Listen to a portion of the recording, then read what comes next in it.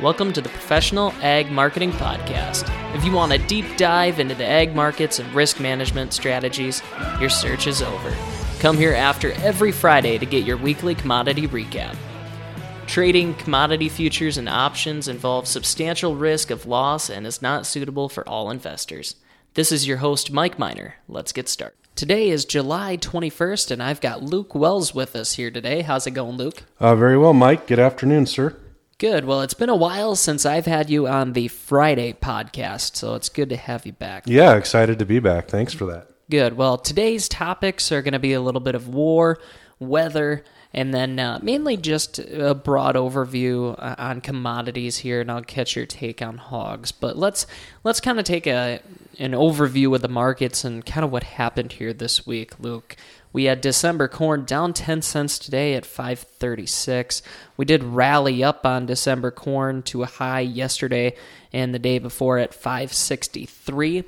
There's been a couple items really giving that market support here over the beginning of this week, and a big couple of the items, as we talked about before the show today, was what's happened in Russia and Ukraine in that situation. So at the end of last week there, we caught news that they weren't going to extend the export corridor deal, and then that they picked up some real heavy pressure with bombing the port of Odessa and some other things that has really thrown a monkey wrench in some of these export facilities for them longer term. So with that being the case, grain prices have had quite a bit of support to start off our week from that aspect on war and tensions rising there. And it looks like the outlook for that tension is probably going to start to really get played a little bit more, isn't it, Luke? What do you think about the situation in Ukraine and how long that could last and kind of the impact?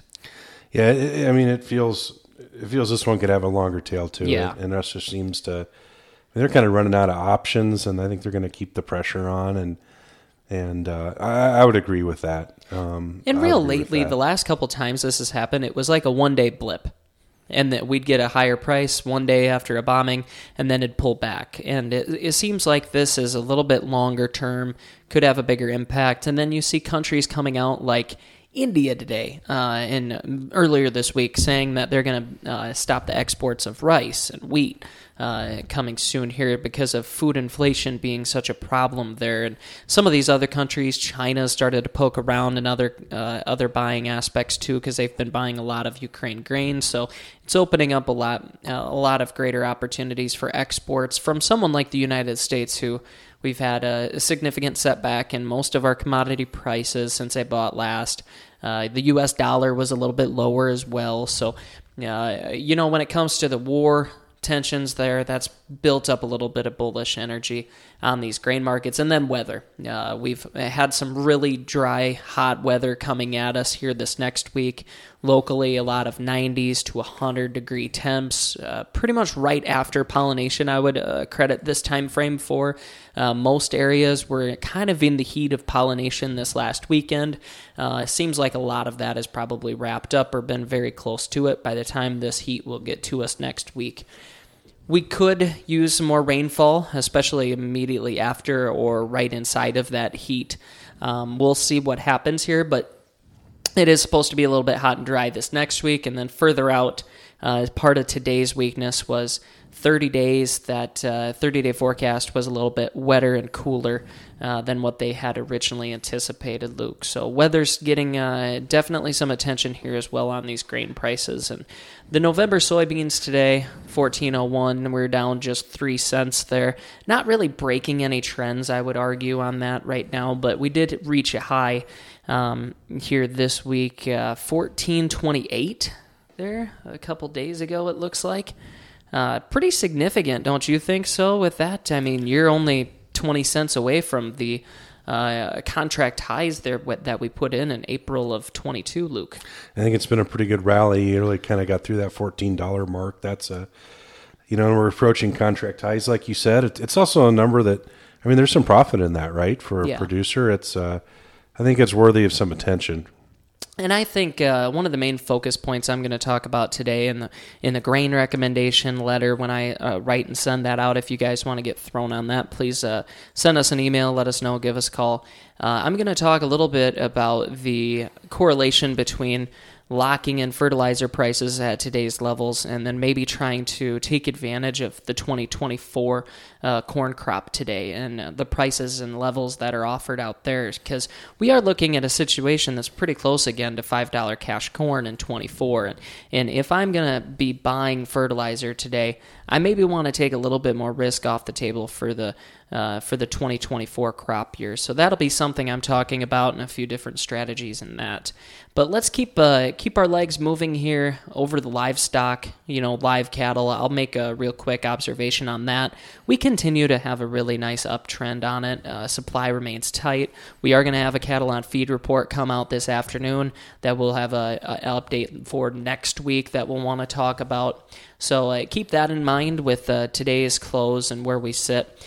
We are looking for some lower placements coming into today's report, so keep an eye on that report. But I think on cattle, we'll break this into the lean hog market here very soon. But longer term, I think demand is still a little bit of a concern there. So that's maybe held these markets back just a little bit from what they could have been, probably based upon what we've been seeing in the cash market for both feeder cattle and live cattle.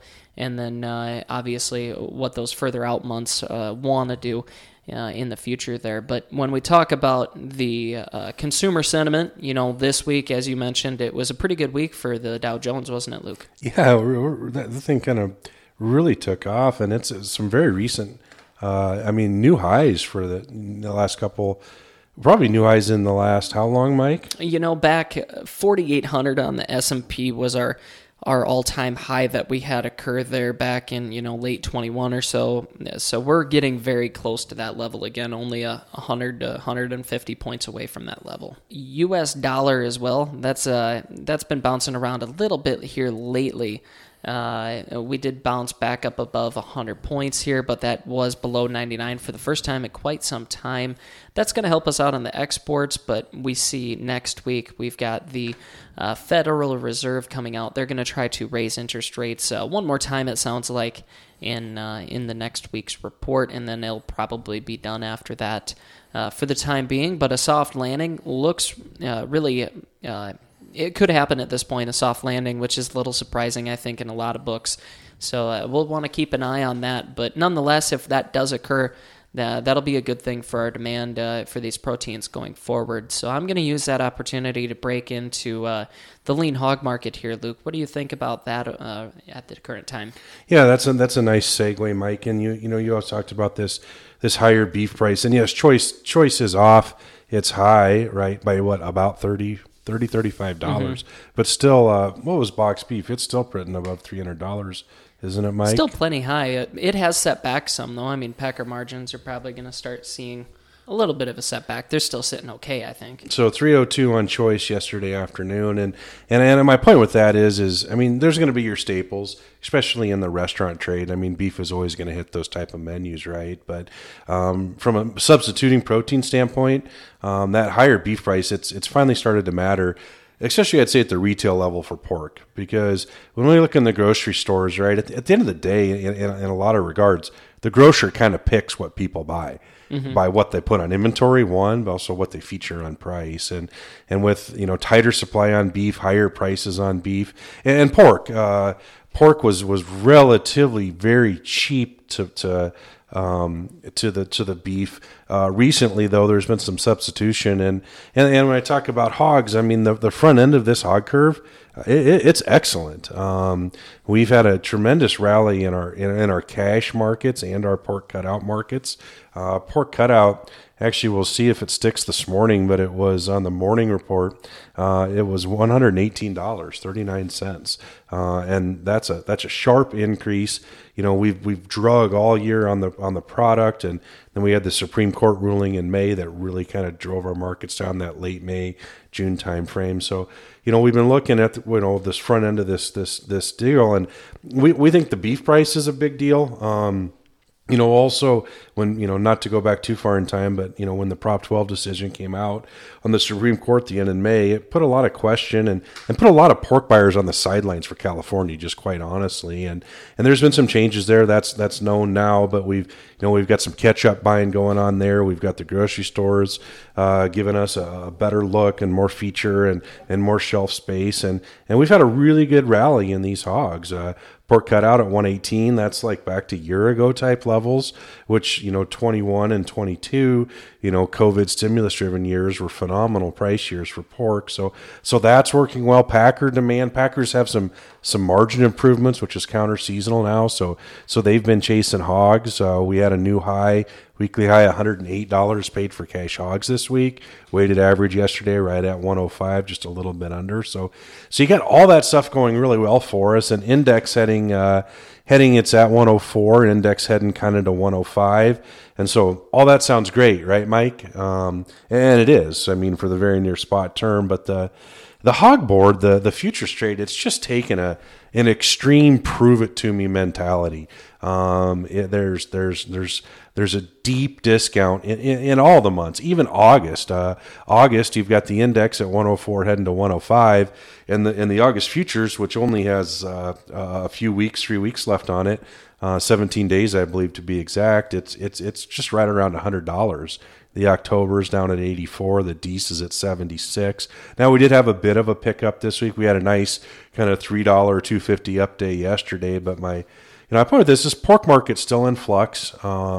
This California Prop 12 put a lot of uncertainty into our markets, and we've got great fundamentals now. And I kind of call like July 2nd kind of D-Day, Prop 12 day, if you will, because, that's the day the new laws went into effect in California. So the market's had some concern that maybe some of this recent spree has been more just California catching up from when they're on the sidelines. And for sure, California has been strong. Exports have been strong.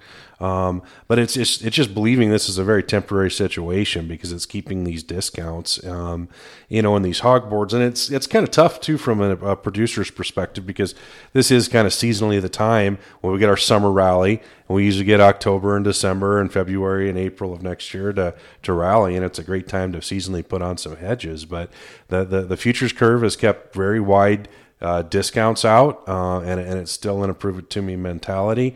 Corn, while it's not at its recent highs, it's rallied a bit and made cost of production just a little bit tough. So I guess, from our perspective, we're really excited to see how this next week and this next week goes. We're maybe not quite, as bearish as the board. We're a little friendly prices from here, to be honest with you, Mike, because we do think some of these things at the retail level and pork's price to beef, it's a little bit more of a change than just a 1 or 2 week phenomenon. We think demand is going to be pretty good there for pork. So with that said, not to give the wrong message out to the group, we're not mega bulls here. We're not saying wait for DSOGs to trade 90 or anything like that. But what we're saying is we think it's probably not quite as bad as the board's pressing in here. So, we're looking for a little bit of a $2 to $4 rally, and we kind of get to that spot, and it kind of puts us in an area where we would like to get some coverage on. So, let's watch this pork and fundamental price, and each day these fundamentals stay a little bit stronger.